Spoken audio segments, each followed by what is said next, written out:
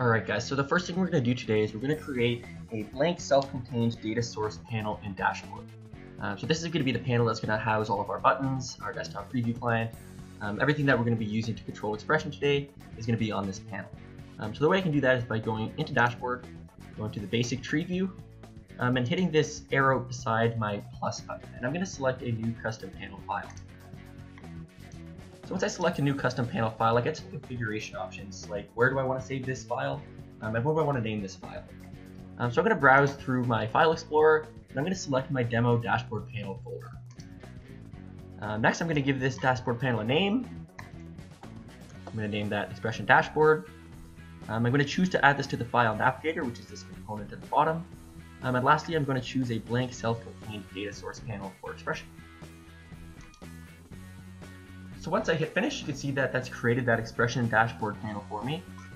There's a couple more things we need to do before this panel is ready for us to control XPression. So I'm going to enter panel builder edit mode. I can do that by either hitting this button at the top, or I can hit Control G. And you can see that once I've done that, it's put a grid on my panel letting me know that I'm in panel builder edit mode. So I'm going to use my select and drag tool, and I'm going to select and double click anywhere in that panel. So this is going to open up my component editor. And the only thing that we want to be changing right now is we want to enable the streaming of XPression dashboard link. So what that's going to allow us to do is grab the values from dashboard and read those in our data link server. So I'm going to enable this streaming checkbox, and I'm going to leave that on port 2222. And I'm going to hit apply changes. So there's one more thing that I want to do before we start building our panel, and that's create a global style. And the reason I'm going to do that is because I want to have a uniform look throughout my entire panel, and if I create a style preset now, I can create a preset for all the variables that I want to have in my style. So I can do that by hitting the style tag on the left hand side, and you can see that that's created a new style attributes page for us.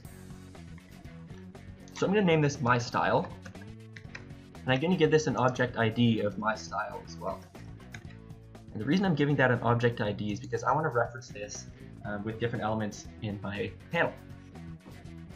So now we can look at some of the style configuration options that we have. And the first one that I'm going to do is I'm going to change the background color to be black.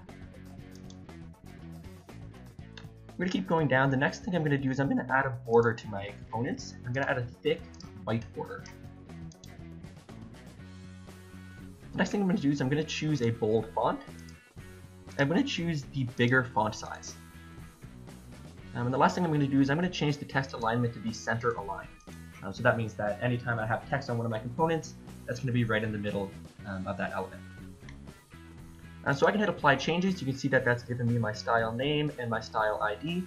And now I can hit apply and close, and our panel is ready to begin building.